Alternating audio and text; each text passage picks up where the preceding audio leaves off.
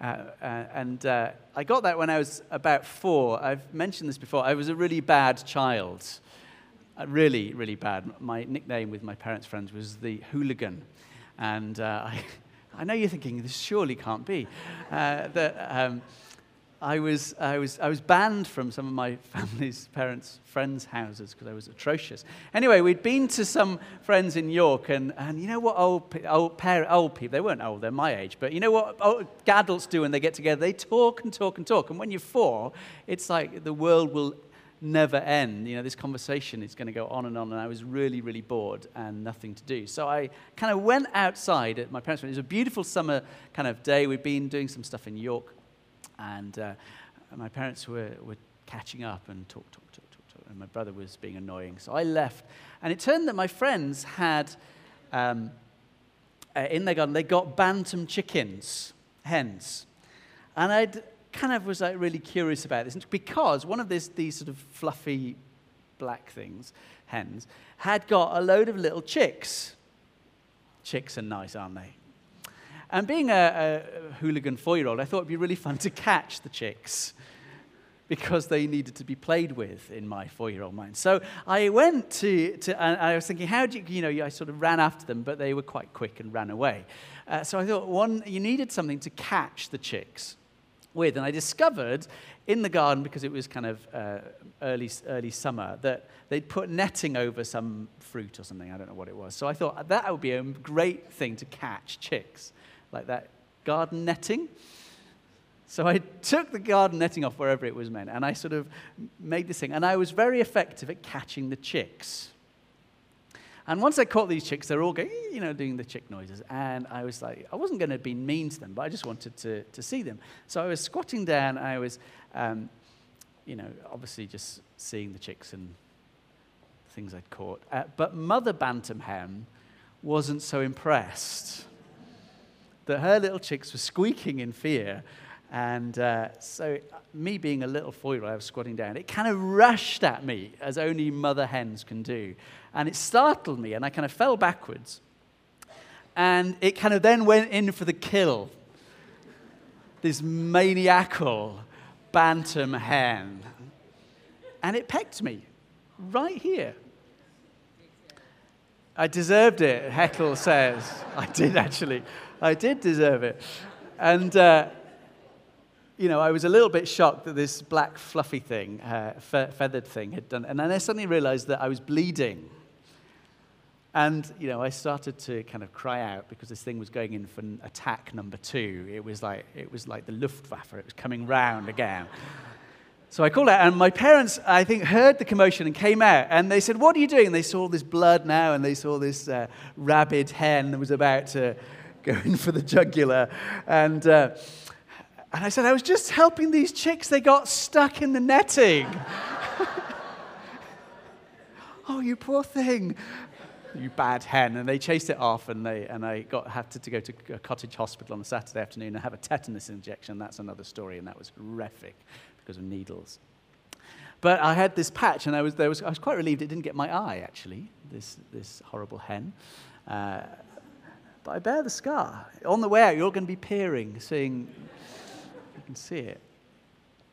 I was at a Fresh Streams Prayer and Fasting Day this week, and as we were worshiping and kind of seeking the Lord, there was a lady in front of me, and on the back of her hand, there was this really big scar, old scar. She was in kind of probably early 50s. And I was meant to be loving the Lord and worshiping Jesus, but I got really curious. How did that happen? Because it was really, really obvious. I thought, did she fall through some window? What would have caused that? Did she have an operation? I was really sort of struck for a few minutes about that scar.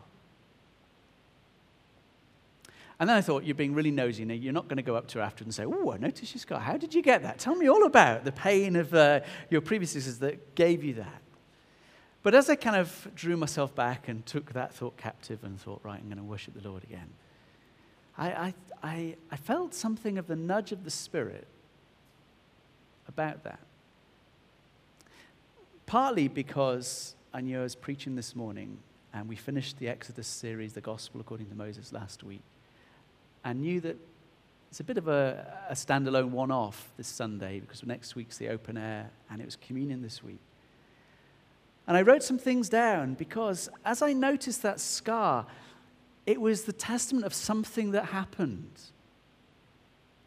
It was the testament that her life was marked, and she carried that visual reminder of an event that undoubtedly was painful and has been something she's carried since.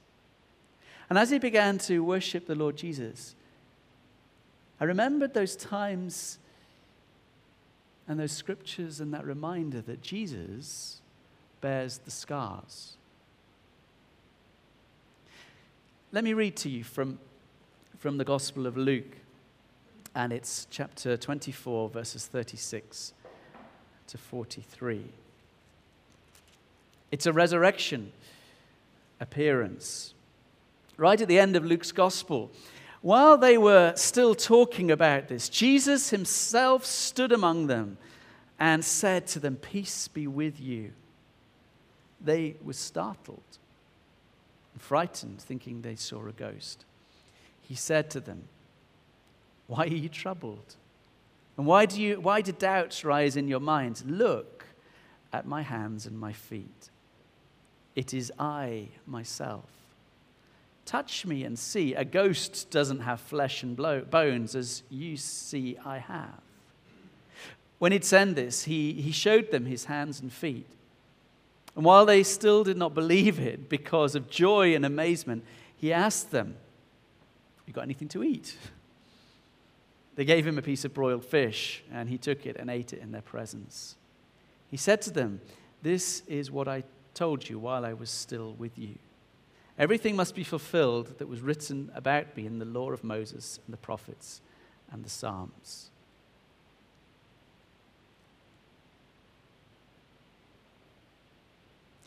Jesus rose again.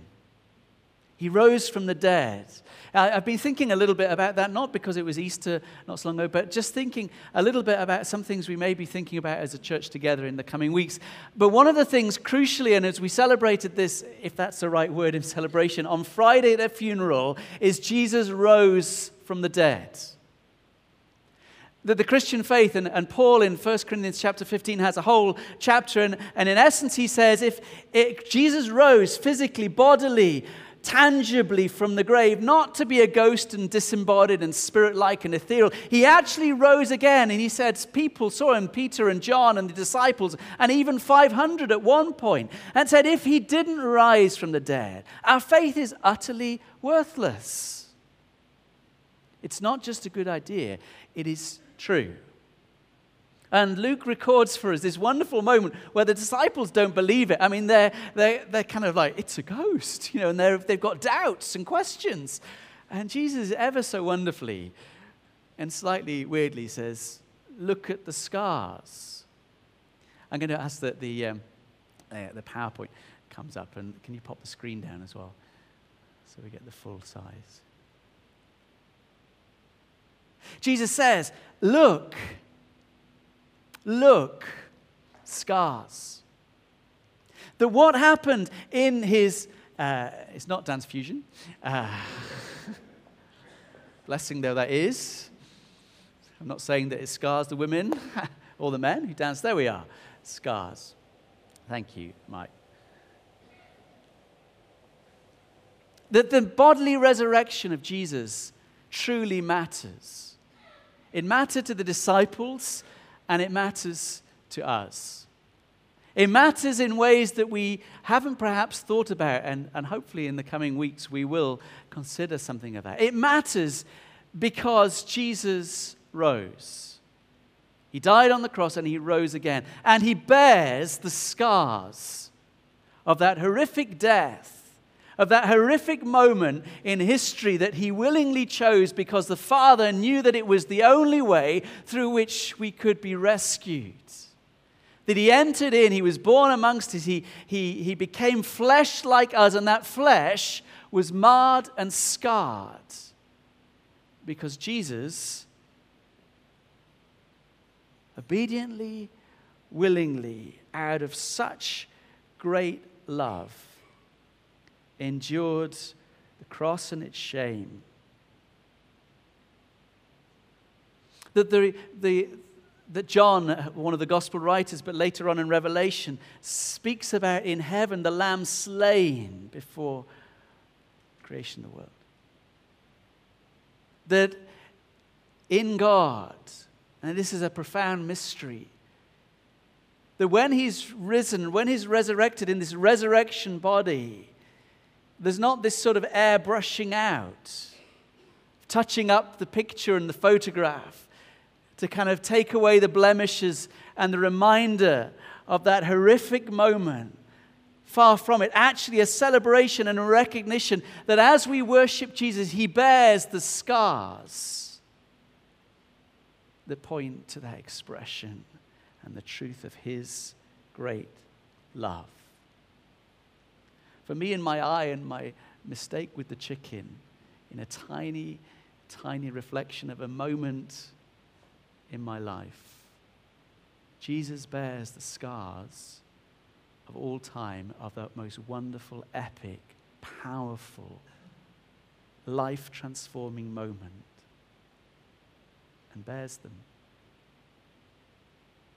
And the disciples, in their bewilderment and their doubts and their questions and their thinking, don't understand, this hasn't happened before. Of course it hasn't. He invites them and says, come, look at my hands and my feet. You know it's me because you saw me die. You saw the nails pierce. You saw the spear thrust in my side. Look at my hands and my feet. It is I, myself. Touch me and see.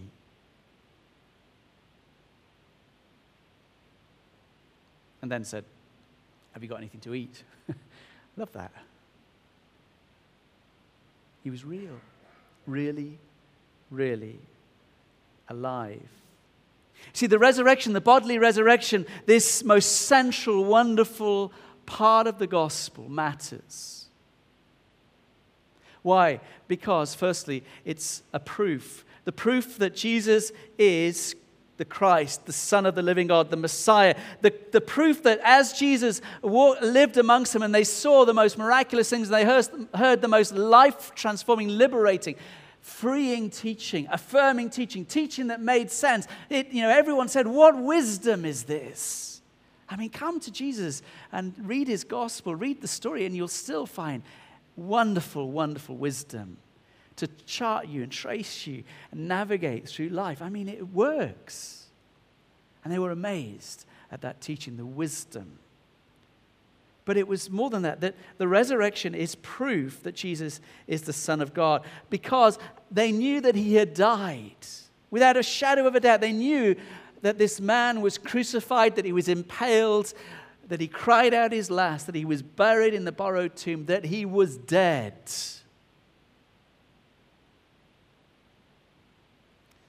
With Cell, our young people's group, just before Easter, we had a worship and prayer night. And in my own kind of slightly weird way, I got a leg of lamb. Jesus, the Lamb of God. And it was from the co-op. And I took it out of its bags, and all the blood leaked out. And I put it on a plate.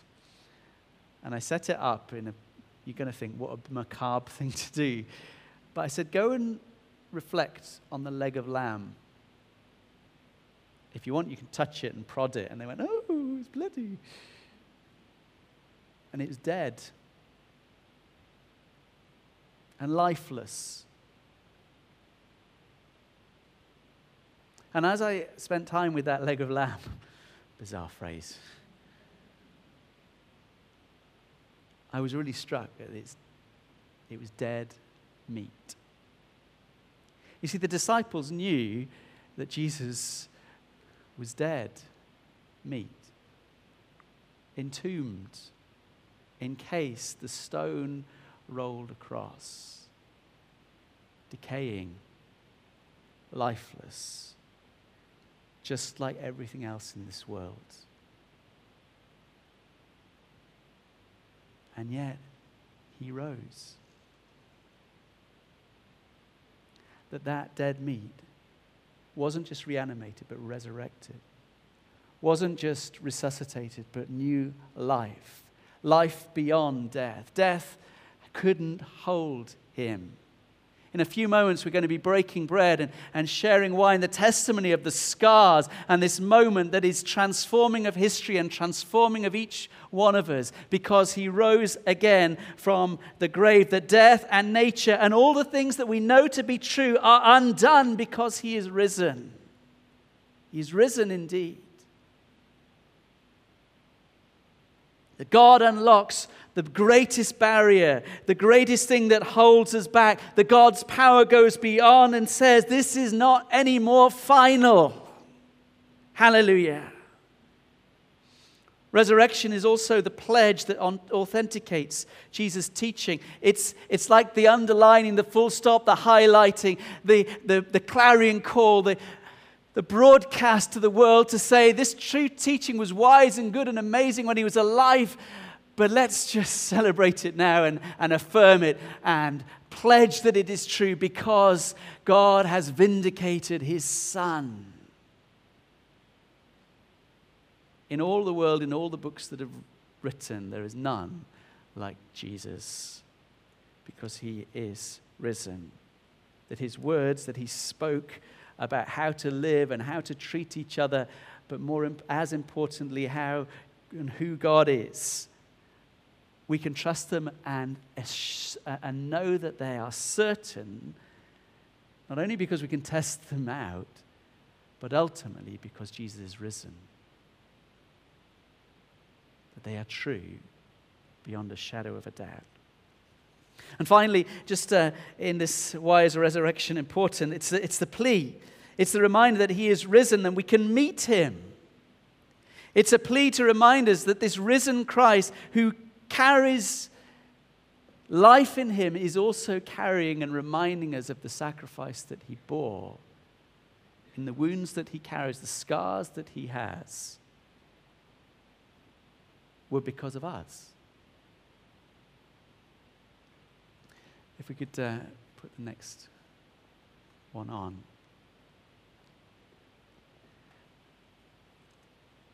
That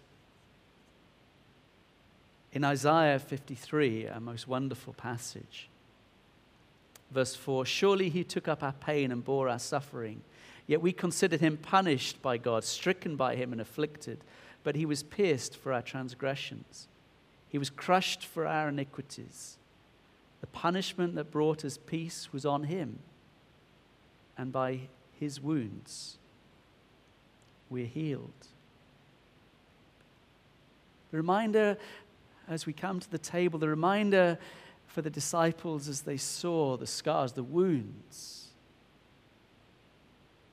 The reminder that they aren't airbrushed out, that he carries them, because it's a reminder and a visible reminder that through all time, for all people, no matter who we are, his death was sufficient.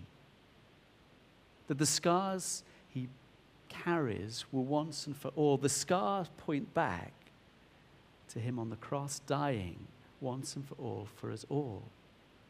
Completely, fully, finally. And that as they are born in the resurrected body of Jesus, the reminder that it is finished. We are forgiven. That it is completed. The reminder in the scars that God isn't aloof and distant and says, oh, just come on, sort yourselves out. The reminder in the scars, the reminder as we remember his body broken, the reminder as we worship the marred one, that God knows. That we don't just worship a God who keeps himself from harm. We don't just worship a God who says suffering is just to be avoided or escaped. I don't just worship a God who says that pain has no benefit. I don't just worship a God who just wants me to be happy with wealth and health and prosperity here on earth. I don't just worship a God who exempts himself from the reality of human existence and the struggles of life. A God like that would never be enough for us in the midst of the storms of life. Jesus is the one that makes the difference. In Jesus, I see God choosing to get personally involved with us, though I don't deserve it. In Jesus, I see God willing to embrace suffering in a radical way. In Jesus, I see God bringing redemption out of the immensely dark misery of life that is encapsulated and surrounded by death. In the scars of God, I see that he knows what this feels like. That this love of God is not just theoretical, not just an idea, or just empty talk. The scars of God show me the realest love that we've ever known. There was a man called Edward Shillitoe. He lived from 1872 to 1948. He was a free church minister in World War I. He wrote a poem, and there's some words of it just coming up. I shall read the whole poem. Reflecting and experiencing the horror and the trauma of World War I, of which we are recognizing 100 years ago, he poemed this. If we have never sought, we seek thee now. Thine eyes burn through the dark, our only stars. We must have sight of thorn pricks on thy brow. We must have thee, O Jesus, of the scars. The heavens frighten us, they are too calm. In all the universe we have no place. Our wounds are hurting us. Where is the balm? Lord Jesus, by the scars we claim thy grace. If when the doors are shut, thou drawest near, only reveal those hands, that side of thine. We know today what wounds are. Have no fear. Show us thy scars. We know the countersign. The other gods were strong, but thou wast weak. They rode, but thou didst stumble to a throne. But to our wounds, only God's wounds can speak. And not a God has wounds, but thou alone. You see, for me, with the bantam hen, that mark draws me to remember that moment. As we worship the Lord in the glory of his holiness and his majesty, writ large in the resurrected Jesus are the wounds he carries. The signs of the sacrifice, the signs of that moment as he was impaled and breathed his last, as he died in our place. The substitute for a world that was dead set on death, while we were still enemies of God, he loved us. Just one story. How much does God love us? We know the answer. But his love is enough to sacrifice himself, to give himself for us. Possibly one of the closest analogies to that most mysterious, sacred, profound, too big for words, is an incident from the Second World War involving a man called Father Maximilian Kolbe, who was a Polish priest. Father Kolbe had risked his life on many occasions up to the time he was sent into Auschwitz. He'd offered refuge and protection for over 2,000 Jews after the Nazis invaded Poland. Eventually, the place that he and the 4 other priests had organized for protection, for rescue, came under suspicion, and Father Kolbe and the other priests were arrested and sent also to Auschwitz.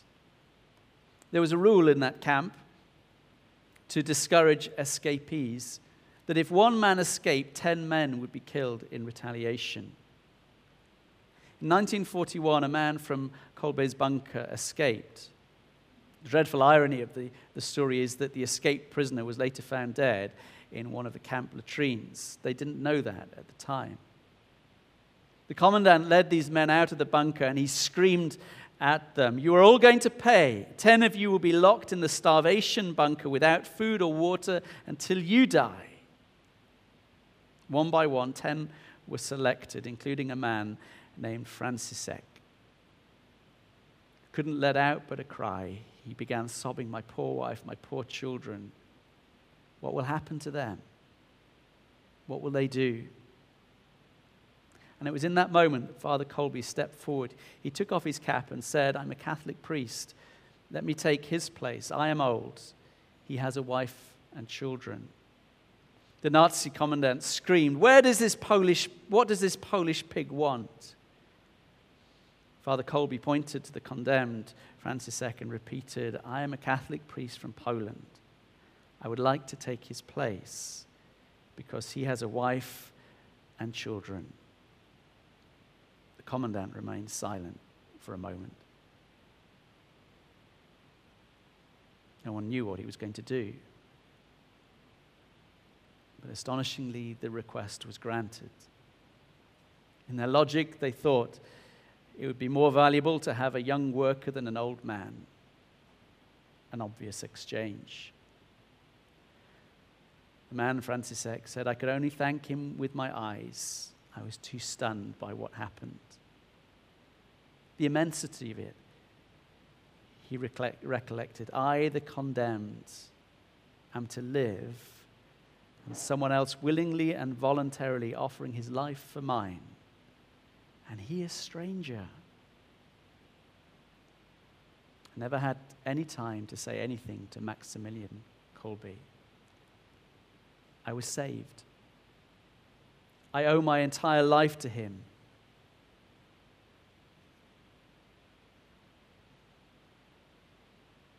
That in the scars of Jesus, we see the love of God born for this world, expressed for this world in a way more than we can imagine. That we were condemned, we were broken, we were destined for death, and yet Jesus gave his life for us. This is the memory and the thanksgiving and the meal and the celebration. I'd like us to come to the table and we'll reflect using a video. Thank you.